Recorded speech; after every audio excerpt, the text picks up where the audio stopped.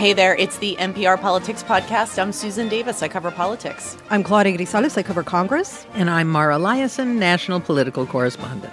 And as we close out 2022, the podcast team decided there was no better way to end it than an entire episode devoted to the things we just couldn't stop talking about this year, politics or otherwise. Yes, Can't Let It Go is usually how we end the show each week, so this is a very special episode. And we're going to start with the things in politics we couldn't let go of, and then move on to the otherwise. And we're going to hear from a lot more of our podcast friends than we normally do, so buckle up.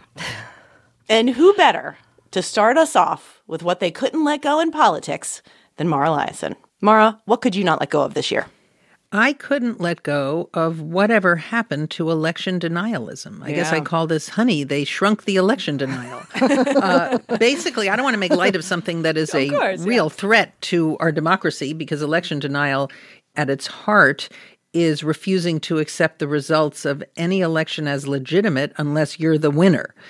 So it definitely erodes people's faith in free and fair elections. But what I thought was really interesting this year is a lot of election deniers ran, a lot of them lost, but more important, most of the ones who lost conceded. Right. And that is the other key to election denial, which is never concede. That was Donald Trump's playbook. He still hasn't conceded the 2020 elections. He consistently, almost daily, insists that he won them. So that's what was interesting to me. Obviously, in Arizona, Mark Finchem, who ran for Secretary of State, Kari Lake, who ran for governor, they still haven't conceded. But my takeaway is that election denial just wasn't what it was cracked up to be. I also think that, leading up to 2022, it was a nail biter of an issue, right? We were watching these election denial candidates, and it could have gone another way. I think that 2022, in some respects, was an optimistic election. I think that the country broadly seemed to reject the candidates that ran the hardest on these ideas of anti-democratic election denialism. And there's a good tale in there, right? Yes, there's some positive news in there, although it also, maybe one of the takeaways is that only Donald Trump, with his vast resources and incredibly supportive and large base, can pull this kind of thing off. Sure. It works when Trump does it, but when other people maybe when Kari Lake and Mark Finchem do it, it's not as potent. And what we don't know is there a more polished, competent election denier out there that could actually pull this off? I think a lot, now that we're fully on the other side of 2022, I always look at these elections as like, what was the country trying to tell us with this election on a macro level? And this is a conversation I've had when I've been talking to Republican and Democratic lawmakers, from campaign strategists. I always just say, what do you think the message of 2022 was? And one of the commonalities that people across the spectrum have said to me is that the country is just hungry for normal. Yeah. That the more outlandish and the more cartoonish the candidates were across the political spectrum, that there's just not a lot of appetite for that right now. Even if you look at the rejection of candidates like Sarah Palin in Alaska, right? Or the challenge that went to Lauren Boebert, a Republican from Colorado. She won, but it was very close. And I've talked to Republican lawmakers. I say, what do you think your new majority, what should it be about? And a lot of them, we focus a lot on the far right, but a lot of the lawmakers I've talked to are like, the country just wants us to be normal. They want us to do normal things. They want us to advance normal issues and ideas. And I don't know if our politics will allow for that, but I think there's a recognition that there's an exhaustion in the country of extreme politics in some ways. Well, surprise, surprise. That was the same message of 2020. Yeah. Joe Biden ran on a return to normalcy. Then he won. And then he won. Now, the interesting thing there is this goes under the category of will they ever learn? Yeah. Because now you could argue they've had the same lesson 2 cycles in a row. So do the Republicans understand that? Or are the dynamics inside their party just so oriented towards the extreme that they can't do anything about it? We've seen this happen on the other side, too. Democrats get elected over and over again and claim, this time we understand we don't have a mandate to do big systemic radical change. And then they try to do big systemic radical change. And then they get defeated. And then when they get a comeback, they say the same thing. I've probably done this story 100 times. I think I could just pull it out of the archive and just run it every time there's a change of power.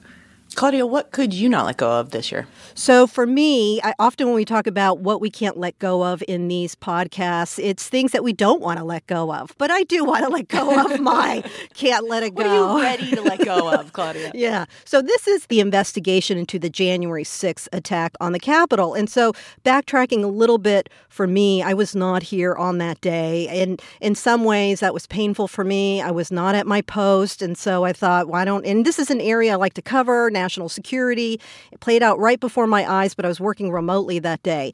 And so I kind of thought of it as an amends. And so I just went into it 150% to cover it. And it has been quite the challenging year in terms of how this panel has looked into the January 6th attack, how it's investigated, how it's shared its findings with the public. It has not been a very traditional approach, from how they speak to the media, how they share their updates, to how they held these explosive hearings.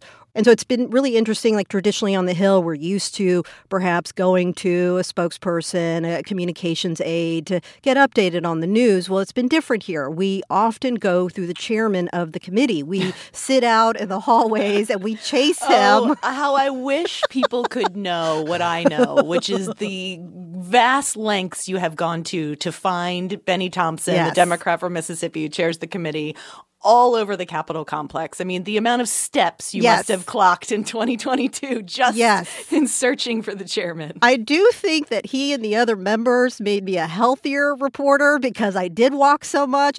But this is the kind of lengths that January 6th reporters went to cover this story. And in the end, it really did fill in a lot of the gaps in terms of what happened, what led up to that day. We saw it play out in front of our own eyes, but we didn't have a full sense of the scale, of the power, of misinformation. And so It's been a lot. It's been a lot. And so in the end, what we see now is a much fuller story. And there will be quite a legacy left behind by all of the members who were on this panel. 4 of them will not come back. 5 will in different roles, and 4 will not. 2 step down in terms of their decision not to continue in Congress. That's Stephanie Murphy, Democrat from Florida, and Adam Kinzinger, Republican from Illinois. And then we saw 2 members, Elaine Luria of Virginia, and then Republican Liz Cheney of Wyoming, lose their respective races that blocked them from serving again. In Luria's case, that was largely tied to a redistricting effort here in Virginia that shifted her district. Cheney, it was very clear. She really gave up a lot of her political career here in terms of what she devoted to this panel and how she impacted this conversation going forward about former President Trump and his role here with the January 6th attack. You know, if you go back to the very beginning, to the birth of the committee, in the onset, there was a bunch of Republicans who wanted to actually do it. Initially, there was dozens of Republicans who supported the committee, and politics quickly changed when it became clear that Trump did not want any Republicans to participate on the committee. But I think there are some Republicans who quietly will look back and think that that was a mistake, that choosing to boycott it didn't help anything. And then I think that that's also one of these lessons that I think Democrats will take as Republicans take over the majority, because they're going to launch all kinds of investigations into things Democrats don't support. But participating in the investigation is really critical in determining the outcome of the investigations. So, Sue, what can you not let go of? I mean, it's kind of related, but it's not so much what I can't let go of, it's who I can't let go of. I mean, it's Liz Cheney, right? You know, you reference her. She's obviously leaving Congress, but just watching the political arc of Liz Cheney's career in public office, from, you know, being this sort of neocon enemy of the left who was seen as a potential future first Republican female speaker just a couple of years ago, to becoming persona non grata, kicked out of the Republican Party in her home state of Wyoming, kicked out of party leadership, and a central figure, not only in the committee, but as a foil to former President Trump, and as someone who plans to continue to be a foil as Trump, you know, intends to run for election again in 2024. Just watching that evolution of her has been fascinating. I don't think you could compare her to anybody else in modern politics in terms of both her stature and her impact and what she did. No, I really don't. And of course, she hasn't written her last chapter yet. She might run for president in the Republican primary just to continue to push her critique and warning about Donald Trump and the danger he poses if he should be back in the Oval Office. What do you think about that? I don't think she'll ever run as a third-party candidate because she knows that could elect Donald Trump. Right. No, and I think part of her thing is that, like, she's been defiant about remaining a Republican, that she sees her role as trying to, like, regain control of the Republican Party versus start something new. I don't know how big her audience or her microphone is in the Republican Party. She was pretty resoundingly defeated in a primary, but the sort of one-woman mission that she embarked on has been a fascinating ride, and it's been fascinating to watch. Yeah. All right, Mara and Claudia, thank you both. Thank you. Thank you. We're going to take a quick break, and when we get back, more of what we can't let go. And we're back, and we're joined by Barbara Sprunt and Jimena Bustillo, who both cover politics for us. Hey, ladies. Hey. Hi. So, Barbara, what is your otherwise? What can't you let go of? Okay, my otherwise can't let it go comes from the summer, and it's not news, as indicated by the otherwise. It is the way that I approached news. I was at the White House covering an event that President Biden had about abortion access after Roe v. Wade was overturned. And I was supposed to go live on All Things Considered that afternoon. And I hadn't done that before from the White House. And I was a little nervous. And so I was like, okay, it's like 20 minutes before the live hit. The script is done. I'm just gonna do a little routine to, get relaxed. Loosen up. I mean, this is not about like doing shots or anything before. Although that might have been a better answer. Yeah. And just for those unaware, the booth at the White House is just like a small little closet. It's tiny. One person. Yeah. Exactly. One person fits in there. It's like insulated, right, for sound. So I shut the door. No one's going to be hearing me. So I played some music. I played some tried and true, what were you hype playing? playlist. This feels like a key question in this tale. I was listening to some Toby and Nwigwe, who is a favorite in my house. Okay. And he has a great Tiny Desk for those who haven't heard from a couple years ago. And then I transitioned to Blackway's Ready for Anything because it felt very appropriate, very topical. Yeah. Hype. You're getting the lyrics hype. are like primed for this moment, right? It's like to be like, yeah, I'm ready for anything. I can do this. Wake up and be ready to fight everything. Tell 'em I'm ready for anything. I would love to prep for all my live hits to this. I mean, it's fantastic. I highly recommend it. So I'm singing along, and it's loud, and I'm loud. And all of a sudden, I hear a voice say, "Hey, Barbara, just so you know, we can hear you." And I was like, I was frozen. Did the earth open up and swallow you whole at that point? I felt like it may well have done that, and I was frozen in place, and I was like, hello? And I'm like, so sorry. And they were like, it was the engineers from NPR. And I said, they were very kind about it, but they were like, yeah, we can hear all of this. And I said, I'm so sorry. Like the mic. You're like, this isn't Barbara. She's not here. This is Tamara. I said, I'm sorry. Like the mic is off. Like I made sure that the mic was off before I went down this musical journey. No, girl. And they were you like, should have it called me doesn't first. matter. It doesn't matter. Even if the mic is off, they can still hear you. They can connect to you. God. They can. That is good to know. So this is my can't let it go because now anytime I'm in front of a mic, on or off, It's I always know on. that It's someone always can on. hear me. I learned this a couple years ago on the Hill. Not for a similar reason, but another correspondent said to me, you know that they can connect to you even if you don't turn your mic on. Like they have the technology on their end. Which of it. makes sense, So like, Yeah. there's times when we're having conversations in our booth that we will literally unplug our microphones. Yeah, that's the way to do it. I mean, I support you like getting hype before a hit and playing music and singing. Just unplug your mic. Yeah. Or don't, girl, and just lean into it. Yeah. I leaned in already so hard. It was just like, but then also like, what can you do? Like the moment comes and You just goes, have to and own you're it. just like, yes, Grammy nominated Barbara Sprunt. But yeah, You're like, that's good for you that you can hear me actually. yeah, I Yeah, intended you're like, that. yeah, I know. I meant for you to So hear me. apologies to our dear friends at engineering. And, I bet they loved it. Lesson learned. Lessons learned. Jimena, what can't you let go of? So I think what I can't let go of, it's kind of otherwise, and it's kind of news. Before I came to NPR, I worked somewhere else, but I still frequented the Hill. And one day I was walking home, and all of a sudden I felt a pinch/scratch on my leg. And I was like, what is it? Did a rat just bite me? Did my ankle just give out because I was wearing heels that day? What is happening? And a fox ran in front of me. And my ankle is bleeding because the fox bit me. And, I'm screaming. There are like people kind of scattered because this was, in the spring. So tourists were kind of starting to come back. The weather was getting nice. And I don't want people to think that I'm just screaming for no reason. So I'm like yelling like the word fox, like over and over again, like pointing at it. And then people ran over and chased it away. And eventually animal control came and got it.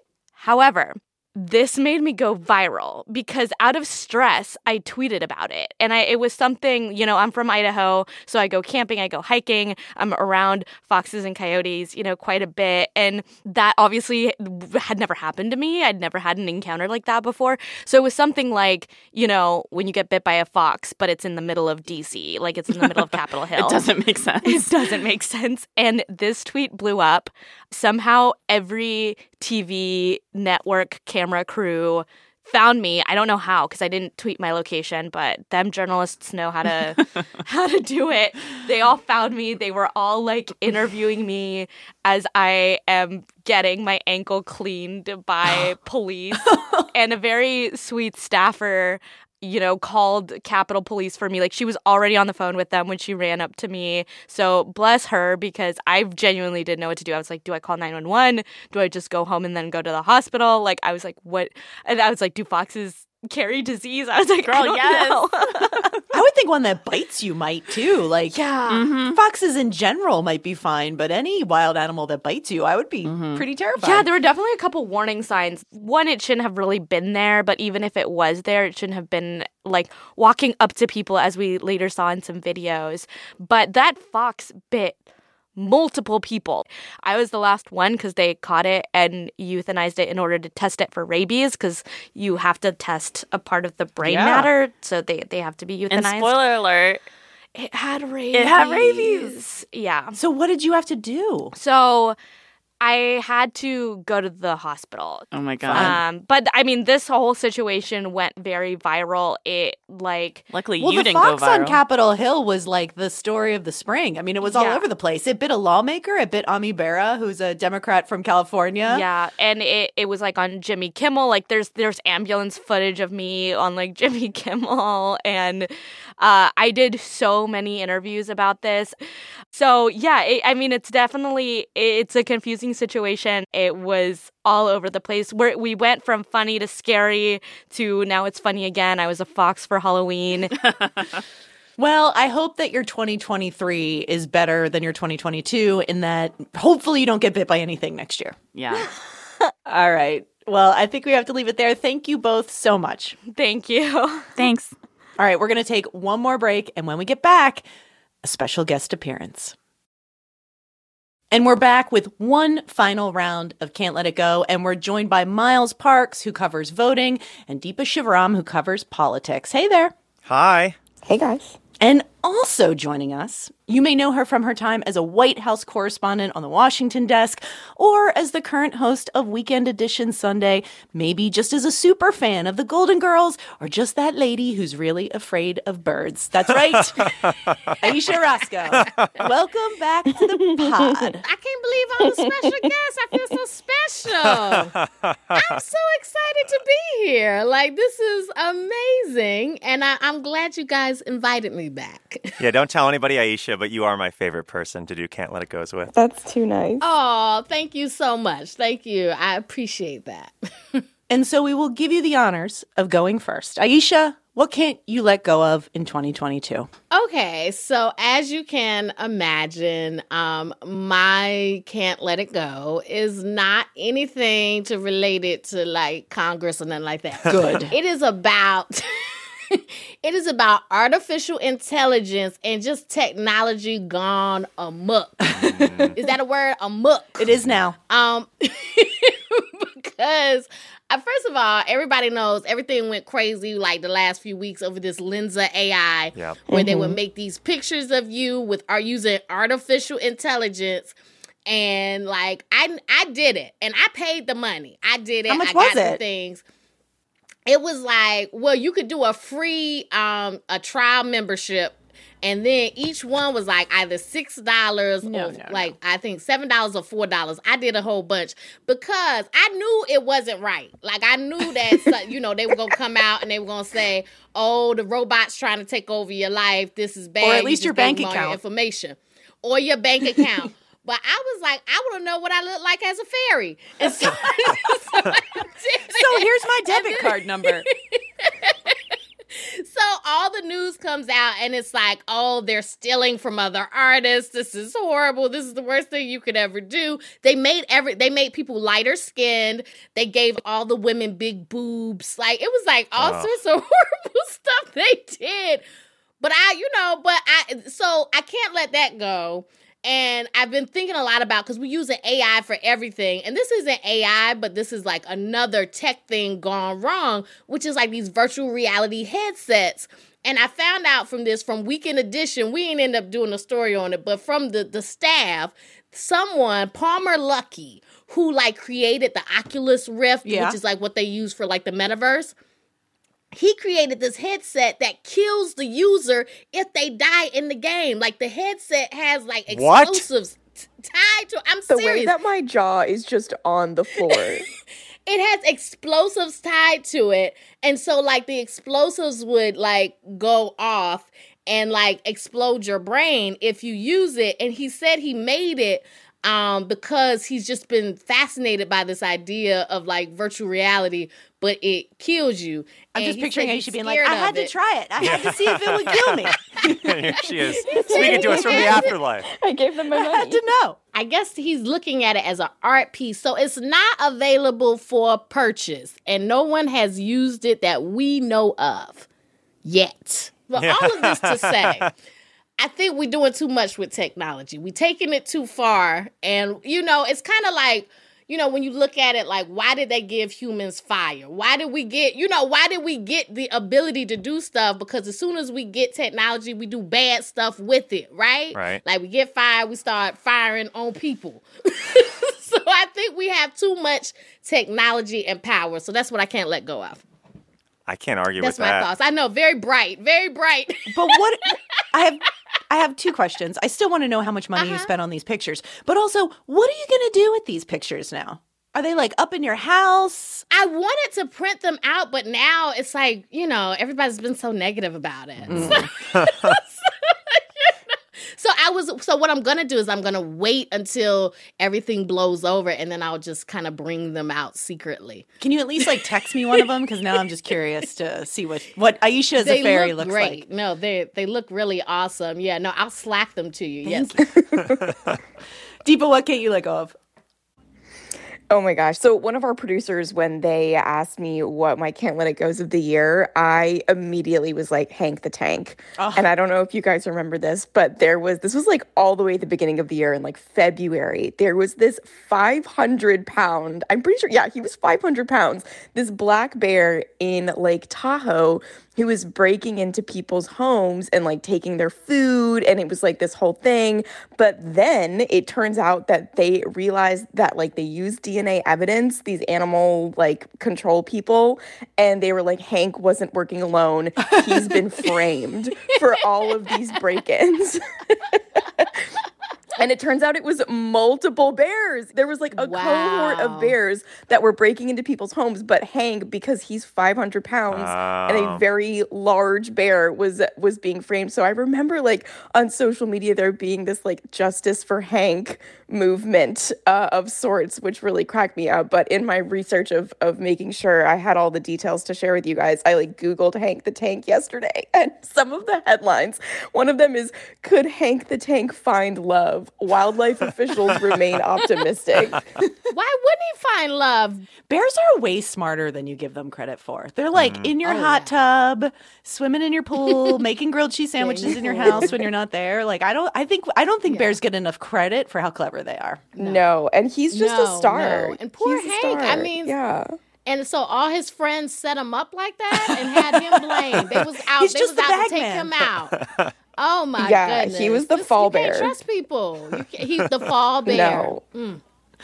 Miles, what can't you let go of? My Can't Let It Go this year is music. I feel like at the end of the year, I always kind of go back and think about like when I think back on 2022, what was I listening to? And for me, the artist was Omar Apollo. Have you ever listened to this guy? I think I interviewed him. Did you? Brag. Oh, Yes, amazing. I I have did. to go She's like, listen we're to having that. brunch on See, I was about to Sunday. say, I feel like, Aisha, you would love Omar Apollo. I really did like his music. Yeah, he's yes. got this like awesome blend of R&B, which Aisha, I know you and I have talked about how much we love old school R&B, and then he also blends in a lot of like Latin influences. He's the son of Mexican immigrants. He grew up in a conservative town in Indiana as a gay guy, and so there's just so much happening in his music between like there's genre bending happening. But then he also has just the most beautiful voice. I feel like one of the most beautiful voices in music right now.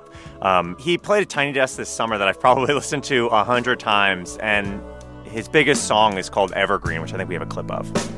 Evergreen, he controls me. Was there something wrong? That song is kind of his biggest song from this year from his album called Ivory, and I feel like that song specifically really captures his ability to sing about heartbreak in a way that also kind of breaks your heart every time you hear the song. That's beautiful. It's really beautiful. And he actually sung some Prince to me during my interview on Weekend Edition Sunday. Y'all should look it up. All right. I got to do the little promo. Well, that is a wrap for today and for the year. Aisha, thank you so much for coming back on the podcast. Thank you for having me. Sorry to be a bit of a downer, but you know, we got to laugh at the apocalypse. Absolutely. And we'll be back in your feeds in 2023, another year certain to be full of the things we will not be able to let go. Our executive producer is Mathoni Mattori. Our editor is Eric McDaniel. Our producers are Elena Moore and Casey Morrell. Thanks to Christian Dev Callamore, Brandon Carter, Lexi Shapittle, Ju Massey, and Catherine Swartz. I'm Susan Davis. I cover politics.